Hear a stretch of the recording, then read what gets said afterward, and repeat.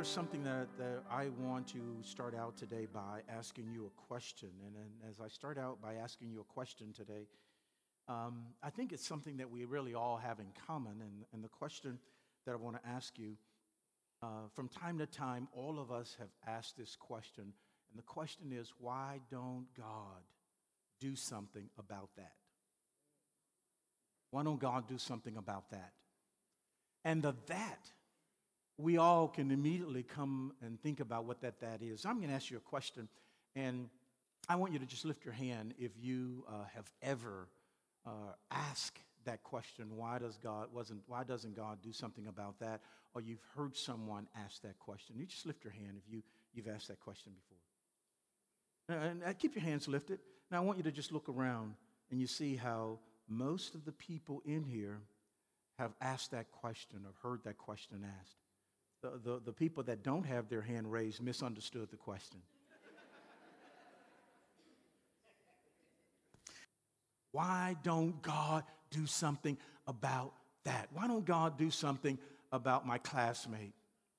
Why don't God do something about that woman or that man or that relationship? Why don't God do something about my financial condition? Why don't God do something about this symptoms that I've been dealing with over and over and over again? Why don't God do something about that? And so we're going to take a look at that because, Jesus, he does this in a very amazing way. What he does is he doesn't answer the question, but what he does is he creates a drama around that so that we can understand when we ask the question, why didn't God do something about that, that we can understand why God didn't do something about that. In John chapter 11, we'll start it by looking at John chapter 11 and verse 1. John chapter 11, verse 1. And let's take a look at this right now and what I want you to do is I want you to act like you've never heard this story before. Because, see, we know the end of this story. We know how this story kind of plays out. But this morning, I want you to act like you've never heard this story before. And what we're going to do is we're going to read this story for the first time in our lives. And so it goes something like this. It says that now a man named Lazarus was sick. And he was from Bethany, the village of Mary, and his sister Martha. And then what happens is that John gives us a descriptive, and because he wants us to understand who this woman, Mary, that he's talking about is. And so in the second verse, he says, this Mary, whose brother Lazarus now lay sick, was the same one who poured perfume on the Lord and wiped his feet with her hair. So this story had gone out throughout the land of this woman who took this costly perfume and she began to pour it on Jesus and began to worship him. And so people knew about this story. And so as John is writing the story, it's very significant that he tells us who this Mary is, because as he's writing the story, John wants us to know that this Mary is one who was a follower of Jesus, who was a worshiper of Jesus, and she is the one that you've heard so much about. He wants us to know that. Now, another thing that he tells us here is, so the sisters, Mary and Martha, sent word to Jesus, Lord, the one you love is sick. The one you love is sick. Wouldn't you love to be referred to as the one Jesus loved? I mean, they don't send a name. They don't try to help him to remember all the people that he's ever met. They simply say, Jesus, the one you love, is sick. And Jesus knows exactly who they're talking about. And so as they sent this message, Jesus has healed a lot of people. He's healed strangers. He's healed the blind. He's healed the lame. And so they're fully confident that Jesus will come, and also Jesus can do something about their brother. Now, notice this. When he heard this, Jesus said, "This sickness will not end in death. No, it is for God's glory." Wait a minute. How can this bad situation be for God's glory? How can the sickness of someone Jesus loves be for God's glory? And then what John does is that John gives us the purpose of why Jesus said this. And he says, so that. And the "so that" is a purpose statement. And he says, so that God's Son may be glorified through it. Okay, so now we see Jesus. This thing is really all about you. It's all about you, Jesus. It's all about you being glorified. It's really not about the one you love. It's all about you. Is that what this thing is? Now, what's interesting to me is that John writes it, and he writes it in a very profound and a very powerful way, because in the next verse, John says something, and John says something because he says, I've got to tell you this, because if I don't tell you this, the things that are going to happen after this, you'll think that God doesn't care, that God's got something against them. But so you'll understand this story, I want you to know, now Jesus loved Martha and her sister and Lazarus. Jesus loved them. He loved them. Now, John is telling us this because as we look at this story and as we read going forward, then it's really important, because when we see this next verse, what we see here is it says, so when he heard that Lazarus was sick, he stayed where he was 2 more days. Wait a minute. He loved him, but when he heard he was sick, he didn't go and take care of him. And so this kind of messes up the psychology behind this, because John has already told us that Jesus loved Martha, Mary, and Lazarus. He's already told us that. And so, because he loved them, then we don't understand, why would he wait 2 days if he's sick to death? But notice this next verse. And then he said to his disciples, after 2 days, he said to his disciples, let's go back to Judea. Now, Judea is where Bethany was. So he tells his disciples, after 2 days, let's go to Judea. And his disciple says these words to him. He says, wait a minute, Jesus, I don't think you understand. But Jesus, the last time we were in Judea, they said that the Jews were there and they tried to stone you. And yet you want to go back to the place where they were trying to stone you? In other words, they're saying, wait a minute, Jesus, you may not remember, but we remember. We remember the last time we were there, that they didn't really like you there, and they tried to stone you. And get this, Jesus, because it's important that you see this, because when they miss you and we're with you, those stones may hit us. So Jesus, I'm not sure that I want to go back to Bethany because of the experience that we had the last time that we were there. Notice this next verse. It says, Jesus answered, are there not 12 hours of daylight? Anyone who walks in the daytime will not stumble, for they see by this world's light. And then he says, it is when a person walks at night that they stumble, for they have no light. And so why is Jesus telling them this? He is really talking about opportunity.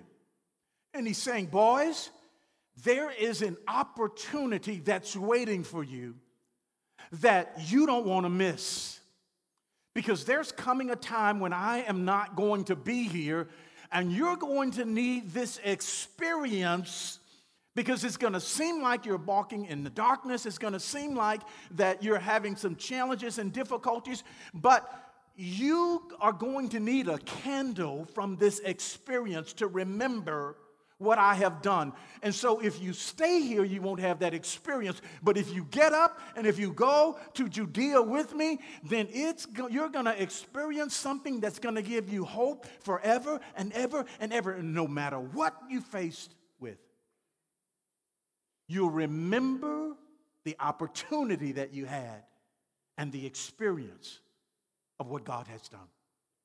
And so the Bible says that after he told them that,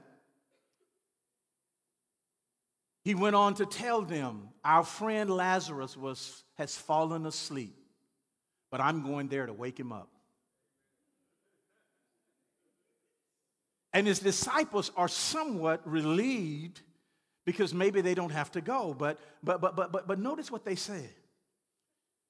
Lord, if he's asleep, he will get better. Now, they don't really care about Lazarus. They just don't want to go to Judea. And so Jesus now breaks it down to them, and he says, the Bible says Jesus had been speaking of his death, but his disciples thought he meant natural sleep. So then he told them plainly, Lazarus is dead. Now they understood what he was saying. And they're like, well, Jesus, you knew that? You knew he was dead? You knew he was about to die? And yet you stayed here for 2 more days? Notice what Jesus tells them. He says, and for your sake, I am glad I was not there. No, Jesus says, no, I'm glad I was not there so that, another purpose statement, so that you may what? So that you may what? But let us go to him so that you might believe. Now, so Jesus and his boys, they began to go to Judea, Bethany, where Lazarus is. And when they get near the town, they heard that he was coming. And can you imagine this now? Lazarus is dead. And Mary and Martha, can't you see them saying, Jesus, or Lazarus, we've sent for Jesus before he dies. Just hang on in there. He's coming. We sent for him. Just hang in there. He's coming. You know what he's done in his past. So all we have to do is just wait until he gets here. But now he's died. He's dead. And Jesus comes to the town. Notice what this says. Now, when Martha heard that Jesus was coming, she went out to meet him, but Mary stayed at home. Wait a minute. The Mary that worshiped him? Let me ask you this. Why do you think Mary stayed home? Talk to me. She was mad at Jesus. He said, Jesus, I don't care about him coming now. Because Lazarus, my brother, who he loved, is already dead. And so I don't care. You can go, Martha, but I'm staying home. Because she's mad at him. Isn't it amazing that when we're in the waiting room and our circumstances and situations change, that it affects what we feel about God? She says, I'm not going. When Martha gets to Jesus, notice what she says. Lord, if you had been here, my brother would not have died. In other words, it's your fault that you didn't do anything about it. It's your fault that you did not come when we sent word for you. You've delayed for days. Keep in mind that there's only a 2-mile difference between where Jesus was and where they were. But yet he didn't go immediately. And she says that, you know what, if you would have come and immediately when we sent the word, my brother would not have died. And notice what Jesus says to her. Jesus said to her, I am the resurrection and the life. The one who believes in me will live even though they die. And whoever lives by believing in me will never die. Do you believe this? And the Bible says that Jesus is giving her some theological comments. And this is kind of where, whoever lives in him will never die. This is kind of when people say when you've lost someone in your life, well, he's in a better place. It's kind of like that conversation that Jesus is giving her. Because he says that whoever lives by believing in me will never die. Do you believe this? And so she gives him, I believe you're the Son of God, the Messiah who has been sent. So she gives him another theological, and they're going back and forth. And then the Bible says that Martha got up and she went back home and she said, Mary, Jesus has come to town. And Mary gets up and she runs to where Jesus is. And when she gets there, she tells Jesus the same thing that Martha told her. You know what, Lord, if you would have been here, my brother would not have died. The Bible says that she fell down and she began to weep and she began to cry. She was hurt. Jesus saw how much she was hurting. Notice what happened here. When Jesus saw her weeping, and the Jews who had come along with her also weeping, he was deeply moved in spirit and troubled. Isn't that interesting? Jesus knew that he would die. Yet he didn't go immediately. But when Mary comes and she says the same thing, she's so hurt. And you know what? Jesus saw her weeping. And as he saw her weeping, he was so moved by her weeping. What this tells us, church, is that God is not removed from how you feel. When you face difficult situations, God is not unmoved from that. God can relate to how you feel. It's not that he's up here and he's just a God who sits high and looks low. No, he can relate to what you're experiencing, what you go through, the situations and the circumstances in your life. And when he saw how hurt she was about what she had experienced, he was troubled in his spirit. And the Bible says, look at this, Jesus wept. So moved by her emotions and by her pain, by her grief. And he knew what was about to happen. But yet, although he knew it, he still began to weep.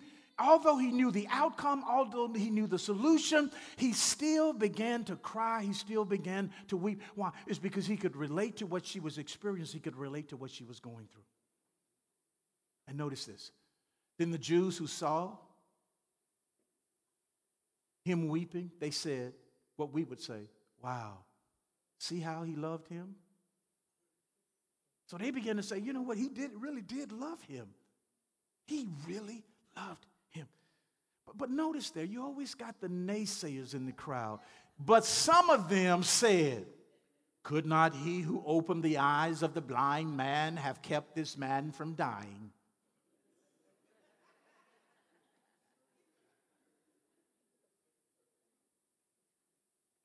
What they're saying is, why didn't God do something about that? Why didn't he do something?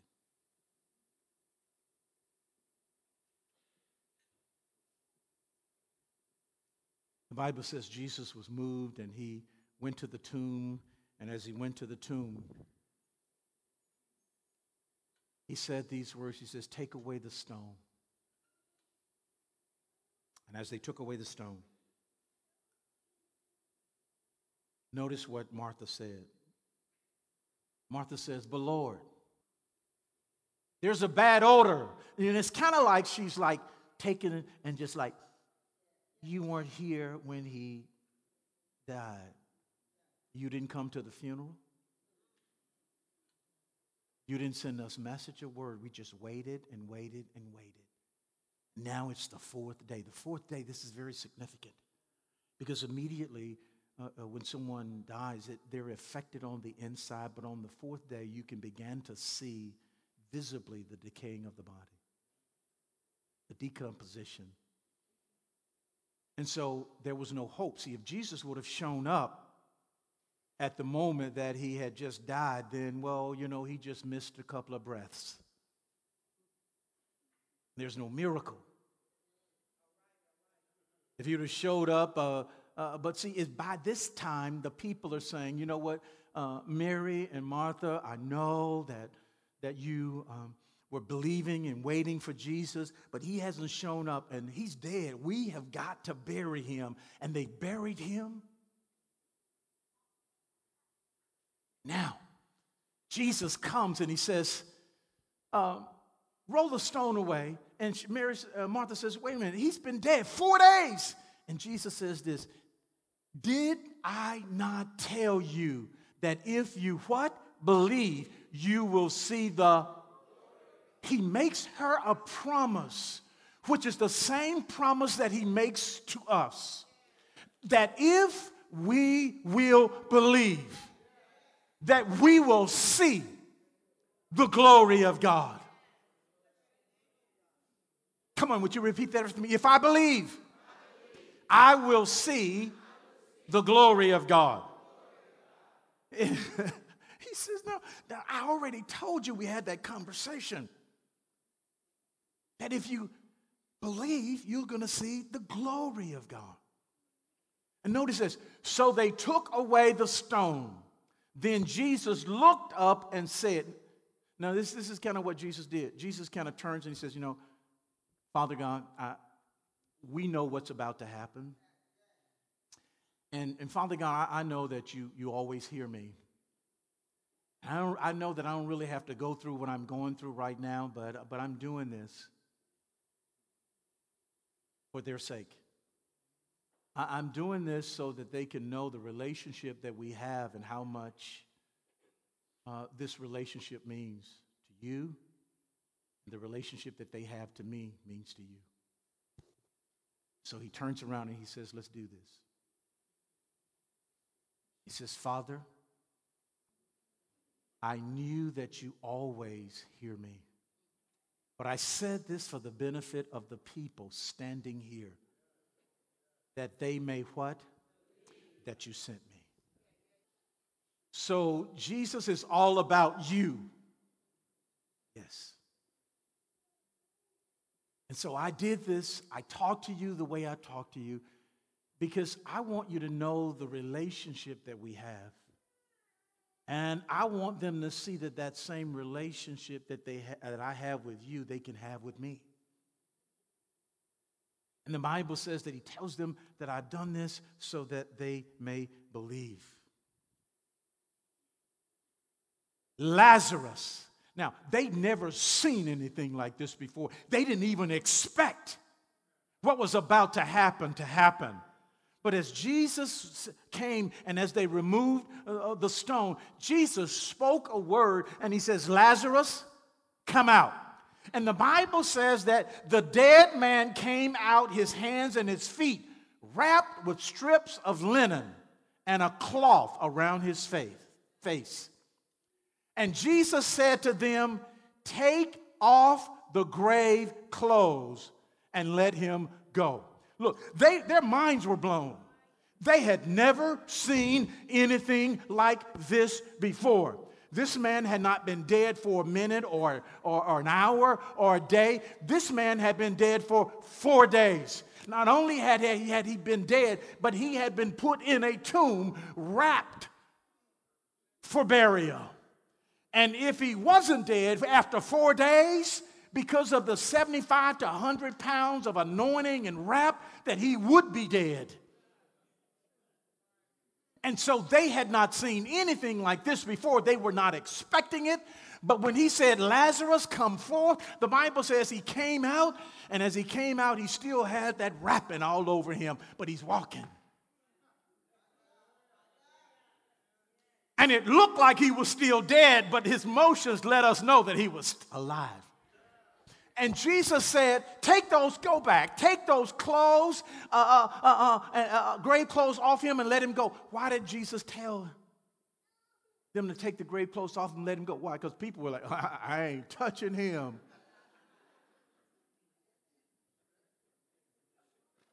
I don't know what just happened here. But I don't want any part of that. Notice this next verse here. Therefore, many of the Jews who had come to visit Mary and had seen what Jesus did believed in him. I bet they did. I bet they did believe. They believed in him. They believed in him. And so, church, one of the things that we see here is that the question that we ask ourselves so often, why don't God do something about that? Why don't God do something about that? See, God didn't do something initially, and it was not because he did not love them. It was not because he did not care about them. And so we've got to recognize that when we are in the waiting room and we're expecting God to do something, that if he doesn't do it right away, it does not mean that he doesn't care about you. If he doesn't do it in your time frame, it does not mean that he does not love you. If he doesn't do it immediately and the way that you want him to do, it does not mean that he's not paying attention to what you're experiencing. And just as he wept with Mary, that he's weeping with you. Just as he felt her pain, he feels your pain. And so when we sit and we ask the question, why don't God do something about that? Why don't God do something about that? The real answer is we don't know. But what we do know is that we do know that he can. We do know that sometimes he waits. We do know that we can trust him while we're waiting. So when you say, why doesn't God do something about that? I don't know, but I do know he can. I do know that sometimes he waits, and I do know that I can trust him while I'm waiting. Why doesn't God do something about your financial condition? I don't know, but I do know that he can. I do know that sometimes he waits, and I do know that you can trust him while you're waiting. Why doesn't God do something about your promotion? Why doesn't he do something about the relationship? I don't know, but I do know that he can. I do know that sometimes he waits. And I do know that you can trust him while you're waiting. Why doesn't God do something about that?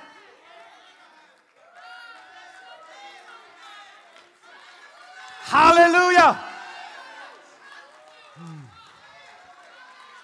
Glory to God.